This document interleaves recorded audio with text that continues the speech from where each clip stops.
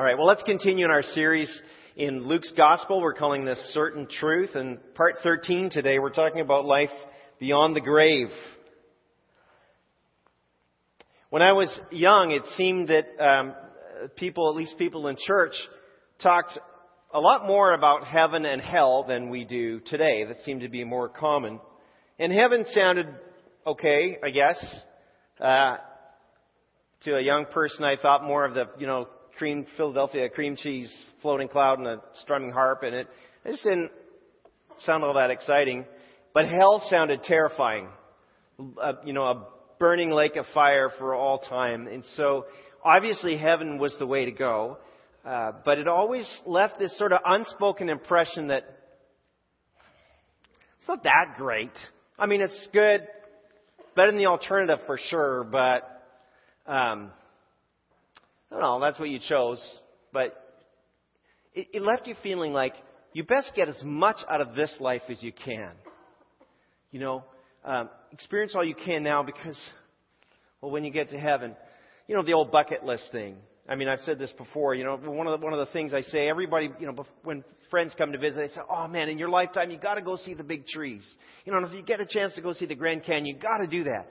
I don't think you're going to, meet Jesus and say, "Jesus, I have a regret. I didn't get to see the Grand Canyon." You're going to be like, "Oh, never mind all that," right?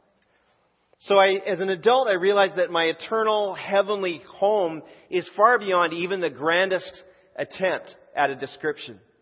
And I know that heaven is for real. See, I believe in the reality of heaven, not because of the testimony of the 5-year-old boy, Colton Burpo, right? The subject of the book and the movie. Remember that? Heaven is for real. I believe in the reality of heaven and hell because Jesus talked about them both. Jesus spoke of these places not as a figurative concept, not as a philosophy, but as actual places where we go in a bodily form. Not as floating bodiless souls. Real bodies in real places in real time without an end to that time. And the passage we're looking at today recounts one of those eternal glimpses that Jesus had. And so we're going to be in Luke chapter 16, starting at verses 19. So while you're finding that, maybe I'll just add, one of the questions people ask me sometimes is, well, why don't we ever talk about, heaven and hell? And the reason why we don't really deal with that a whole lot is because sometimes we're left with the impression that God is trying to send people to hell. That's how often the world thinks about that. And we forget that God is all in the business of welcoming people to heaven, seeking out that people would be saved and have a knowledge of the truth. But if you found Luke 16, 19 through 21, let's stand together for the reading of God's Word.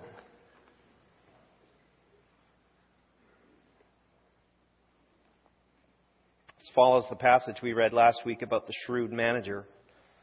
It says this, verse 19, "There was a certain rich man," this is Jesus speaking, "a certain rich man who was splendidly clothed in purple and fine linen." We could say he wore Armani suits. "And he lived in luxury each day. At his gate lay a poor man named Lazarus who was covered with sores. As Lazarus lay there longing for scraps from the rich man's table, the dogs would come and lick his open sores." Verse 22, "Finally the poor man died and was carried by the angels to be with Abraham. And the rich man also died and was buried, and his soul went to the place of the dead." Yours might say Hades. "There in torment he saw Abraham in the far distance with Lazarus at his side." Verse 24, "The rich man shouted, 'Father Abraham, have some pity. Send Lazarus over here to dip the tip of his finger in water and cool my tongue. I'm in anguish in these flames.' But Abraham said to him, 'Son, remember that during your lifetime you had everything you wanted, and Lazarus had nothing. So now he is here being comforted, and you are in anguish. And besides, there is a great chasm separating us. No one can cross over to you from here, and no one can cross over to us from there.' Then the rich man said, 'Well, please, Father Abraham, at least send him to my father's home. I have 5 brothers, and I want him to warn them so they don't end up in this place of torment.' But Abraham said, 'Moses and the prophets have warned them, Your brothers can read what they wrote. In verse 30, the rich man replied, No, Father Abraham, but if someone is sent to them from the dead, then they will repent of their sins and turn to God. But Abraham said, if they won't listen to Moses and the prophets, they won't listen even if someone rises from the dead. Thank the Lord for His word today. Let's be seated.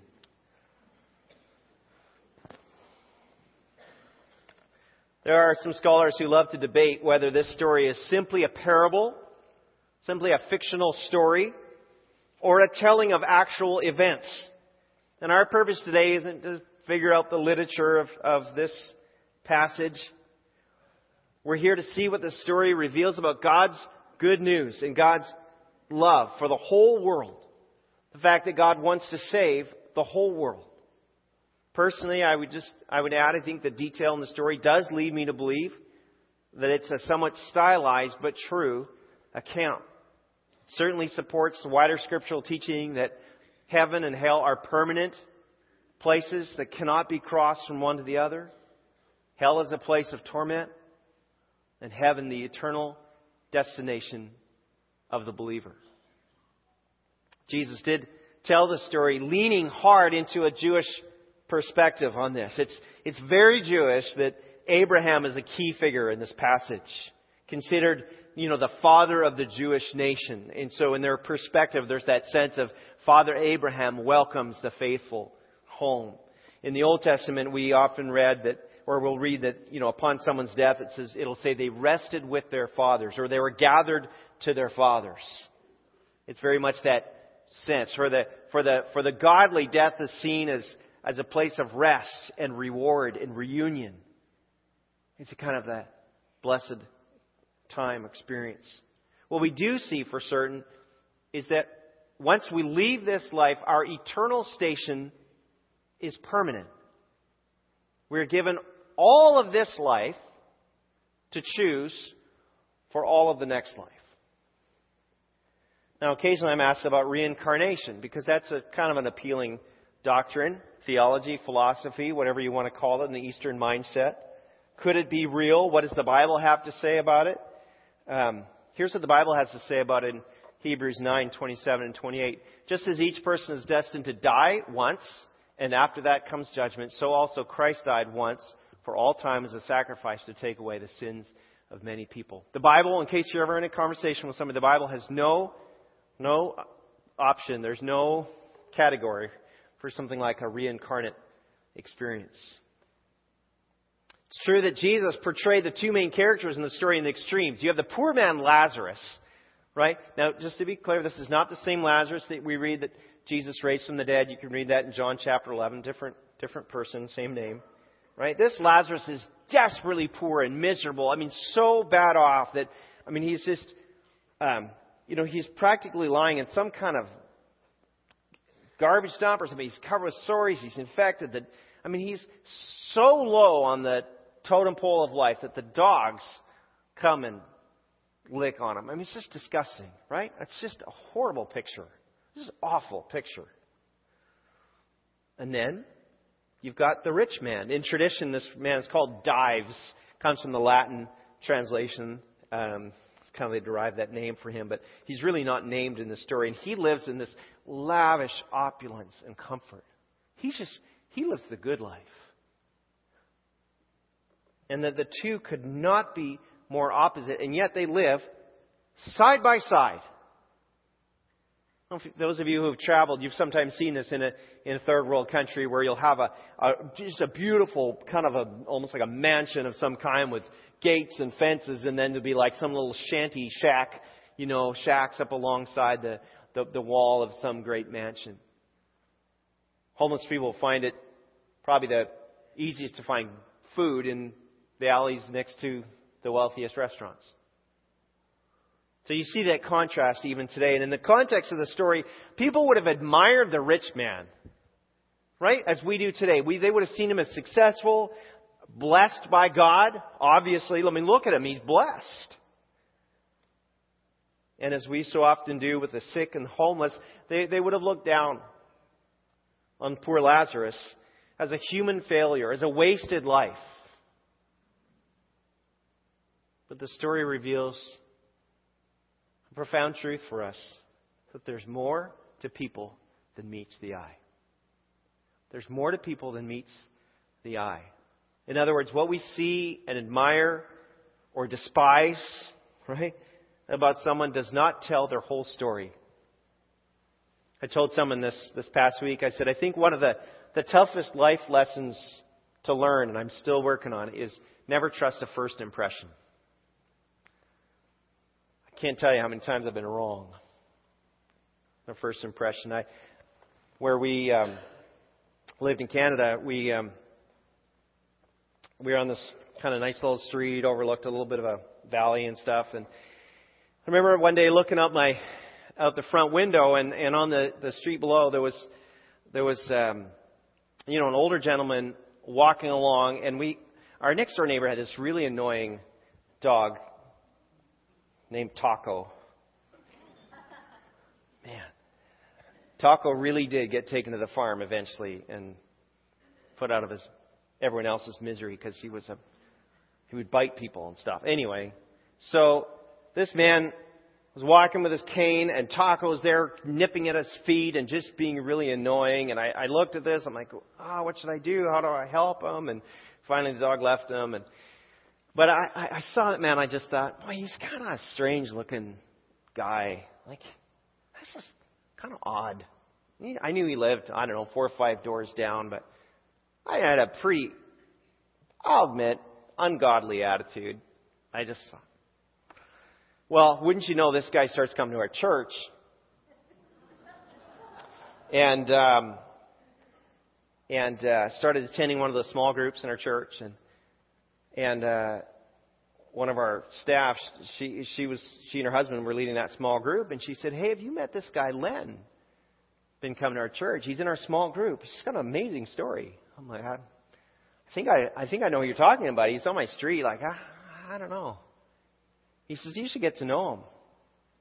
Turns out, many years earlier, this man had moved to a remote jungle tribe in the Philippines, to a headhunting people, and starting with nothing, learned a challenging language, developed a dictionary, developed a writing system, translated the entire New Testament for them. Something like 60,000 people got saved because of that Bible translation. It's an amazing story. I'll tell you sometime. When he was done that, in the process, his wife died of cancer, came back to Canada, went back, remarried, went back to a totally different region of the Philippines, started all over again with an unrelated language, and got so far as the dictionary and the writing system before he retired. I ended up getting to travel with him and spend quite a bit of time with him, and he became like a dear uncle to me. Never trust the first impression. You don't know what's going on. In this story that Jesus tells, there may be a temptation for some to say, it's better to be poor than rich. God loves poor people more than rich people. Or, well, rich people they're going to go to hell. And poor people are all going to go to heaven. That's not what this story says. That's not the message of the story. The rich man, yes, he was a jerk. But he wasn't a jerk because he was rich. He was a jerk because he rejected God's word in spite of the wealth that God had allowed him to earn and to enjoy. No good Jewish man would have been able to ignore the explicit commands of Scripture to care for the poor, to help those in need. But the rich man would also have accepted the common belief at that time that wealth is God's blessing, and poverty and suffering, well, that's a consequence of sin. And often, sin does lead to poverty and suffering. But sin can also lead to some people being wildly rich. So that doesn't make sense. That doesn't work either. The rich man may well have thought, well, Lazarus is getting what he deserves. He's just a wicked sinner. He's cursed by God. I'm not going to get involved. I'm not going to mess up God's judgment. That's speculation.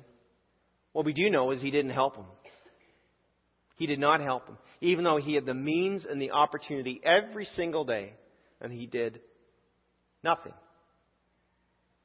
Maybe it'd be worth pausing here to debunk a common cultural myth, the lie that claims, well, I deserve to be happy. Or, it's similar to you deserve a break today. Right? I've heard that selfish mantra so many times. Why do we say that? What's the basis? On what basis can I say, well, I deserve to be happy? Did you somehow earn that? Is it somehow your good looks that just have earned you the status of happiness? Why would we say that? The rich man lived that philosophy. Well, what about Lazarus? What did he deserve? Here's the bottom line. Life is short. And it won't be until eternity that we see God's justice worked out. This story reminds us today that God can be trusted for ultimate justice. We've talked about this before. Now, it's an easy statement to make. God can be trusted for ultimate justice. That's an easy statement to make when life is going good, right? When things are smooth, when life is easy, when we're comfortable. But it's a huge step of faith to actually agree with that, to say, yep, I trust God for justice. This week I had a chance to speak to a lady from India. And she was a former Hindu, and she's a religious seeker, and she was asking some pretty important questions. And she's really struggling with this issue of justice and suffering, and couldn't understand how could a real God allow for these terrible things to happen in the world. She brought up that horrific Indian news story. I don't know if you remember it, back from 2012, when a 23-year-old girl was attacked and beaten by 6 men on a bus, and she eventually died from her injuries. This gal, she said to me, there was no help from your Jesus. There was no help from the gods. Where was your Jesus when that woman cried out for help? I'm sure she cried out for help. Pretty sobering question. Who of us hasn't wondered the same thing? God, where were you? God, why didn't you answer that prayer? God, why haven't you heard me? God, why haven't you resolved this circumstance? Oh, in that case, you could argue that assault was necessary to expose crime and corruption in that Indian city, that her death led to the passing of better laws, that the free will we have to do right demands that we have the free will to do what is evil. But imagine that that's your sister or your daughter or your friend, and suddenly there's no satisfactory answer, is there? For what she suffered and the loss her loved ones continue to grieve. We could go on and talk about the Christians today in Iraq and Syria and Libya and everywhere else who are suffering unspeakably right now, right today, at the hands of evil people. Hey, we would do well to remember members of your own family, members of our own church family who've been lost to illness or malpractice or automobile accidents or some tragic circumstance. This really is heaven's hope, that this life, whether one day or more than 100 years, is a breath. Our forever future is our real life. Psalm 16:11 goes so far as to say that there are eternal pleasures. Pleasures. The Bible uses that word, pleasures. Eternal, forever pleasures in God's presence. It's going to be good. Justice will be served. There's no need to keep clinging on and to life here. Then there's much to look forward to. But it's still hard. There's some good news in this story too, though. And namely this, that God has expressed the desire for all to be saved. God has expressed the desire for all to be saved. We sometimes miss that salvation is God's idea. It's God who sent His Son, Jesus, to be the Savior for all who will trust Him. 1 Timothy chapter 2, verse 4 says that it's God our Savior who wants all to be saved and understand the truth. That's God's will. What's God's will? God's will is that all would be saved and come to a knowledge of the truth. It's good having you here, Sam. Thank you. I missed that. Somebody else was supposed to pick up on that one. Sam moved away. So where do we see that in this story? Well, look at verse 25 with me. Abraham said to him, "Son, remember that during your lifetime you had everything you wanted and Lazarus had nothing. So now he's here being comforted and you are in anguish." That both speaks to the justice piece, the eternal justice piece, but it also gives us a little glimpse. I don't know if you saw the tender way in which Abraham addressed the rich man. Do you see that? Son, he says. Isn't that amazing? Even when the man is beyond the reach of salvation, Abraham, who in figurative terms, in this, the way the story is told, in figurative terms speaks for God, right? Abraham still calls him son. His love, the love of God continues on even now that he's beyond the reach of God. God loves even the most hard-hearted jerk and desires that all of us would put our faith in Christ. And the purpose of that faith is not simply a ticket to heaven. Okay, I got my ticket, now I can just do what I want. But it's to know God and to welcome His love into your life. To be able to say, God loves me, as I was saying earlier.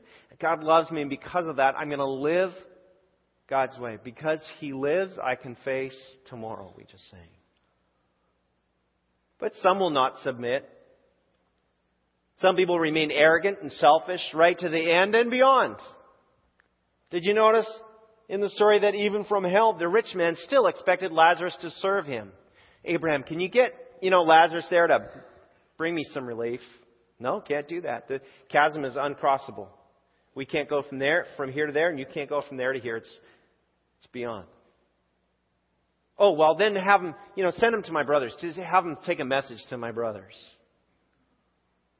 Yeah, he's showing some concern for his brothers, but honestly, that rich man, even there, is still unrepentant and arrogant and entitled. And yet God loves him. And Abraham points out the truth that the evidence for faith is available. It's in God's Word, and God's Word says the evidence for God is all around us in what's been made. In fact, it's even been imprinted on our hearts. You might be a person today who's really just struggling. Is the Bible really true? And is God really out there? And can I really believe all this stuff? Isn't this just a nice myth to make you feel better about your life? And you've made up some rosy picture of some heaven. But man, when you die, you're done. It's just over. And yet you know in your heart that's not true. When you get honest with yourself in that moment, that deeply personal moment, no, there's more. God's imprinted that on your heart. The French philosopher and mathematician Blaise Pascal has been quoted countless times that God has created there's a God-shaped hole inside of each person. And you know it. And your friends know that. You might not be ready to admit it yet, might not be ready to talk about it, might not be aware of it yet, but they know it. And if what God has already given is not enough for you, even someone rising from the dead, Abraham says, is not going to be convincing. And that, of course, is Jesus is now foreshadowing His own death and resurrection and just saying, look, His resurrection is not a stunt. The resurrection of Jesus is not a stunt to get you to believe. Ta-da! Wow! Okay. Yeah, now I'm convinced. Proves who He is. But it will not convince the stubborn heart. Once you've put your faith in Christ, the Spirit of God within you reminds you how to live for God.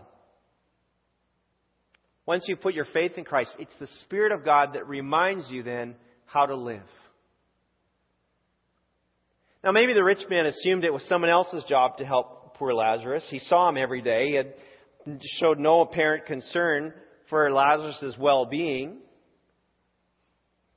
Turns out it appears from the story that he knew his name. He says, he recognizes him. He looks, Father Abraham, have some pity, send Lazarus to bring me some relief. So he recognizes him. He seems to know his name. But he doesn't seem to care about him. Perhaps like me and so many of us in the city, of rich and very poor people, Fresno. Maybe he found ways to avoid seeing the poverty right there at his doorstep.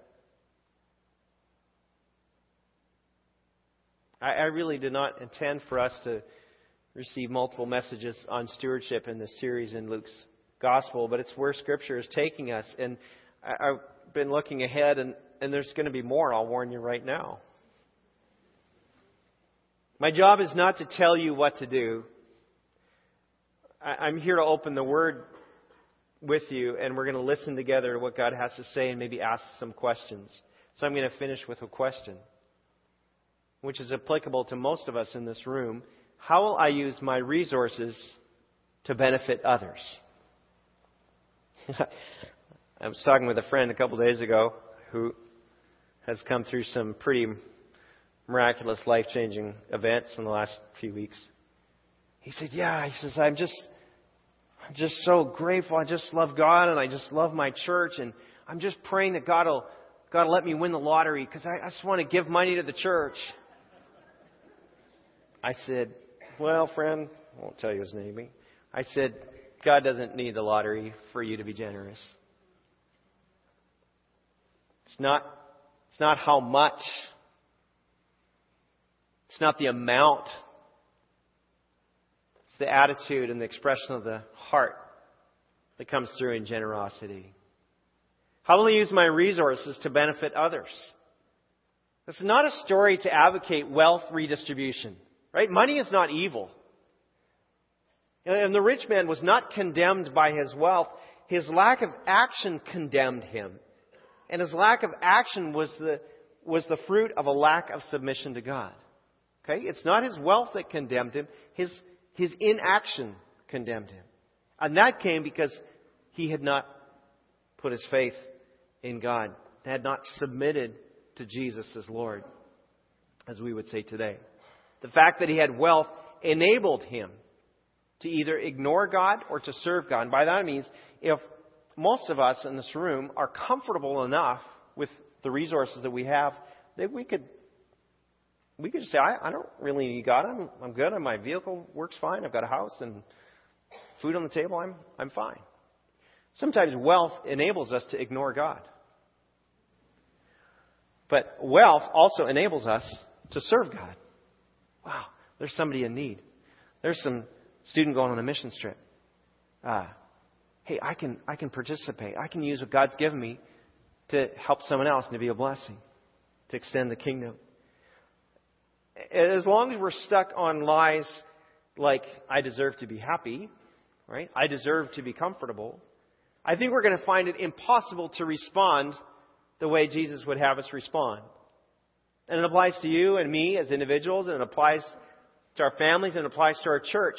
Will I sacrifice my preferences and comforts to benefit those who need help? How will I use my resources to benefit others? So there's so many of you in this room right now, you can say, man, this has been so fun. I did this, and it helped this, and I did this, and it's been so great fun. We were invited to a banquet, and fundraising banquet recently, and it's kind of a funny story because we said, okay, this is our first experience. We're just going to go learn about this ministry, and while we're there, we're like, we can't just give the small token amount we were going to give. Let's do something a little more. And so Becky and I wrote the check. I got a letter this week. These guys just raised some huge pile of money in a couple banquets, and I'm just like, oh, I got to be a part of something really cool. I wish I'd done more. What's the Lord asking you to do? We are in a city that's surrounded by poverty, infiltrated with poverty.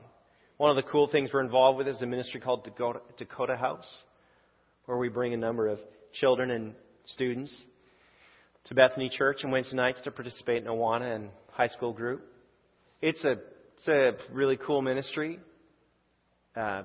We're just exploring what's going to be the future of our ministry with them. They're kind of in a little bit of flux. They're trying to figure out their direction, and we're just really prayerfully saying, Lord, what's our role? What's our role with the Dakota House? How can we be more of a blessing? got some high school students that are going to be heading to the great city of Mendota. I tell you, I've seen that sign many times on the 180, Mendota. It makes you think it's just like, well, you can go this way to Yosemite, or you can go this way to Mendota. It's a trap. Don't fall for it. I did go to Mendota once. Wow.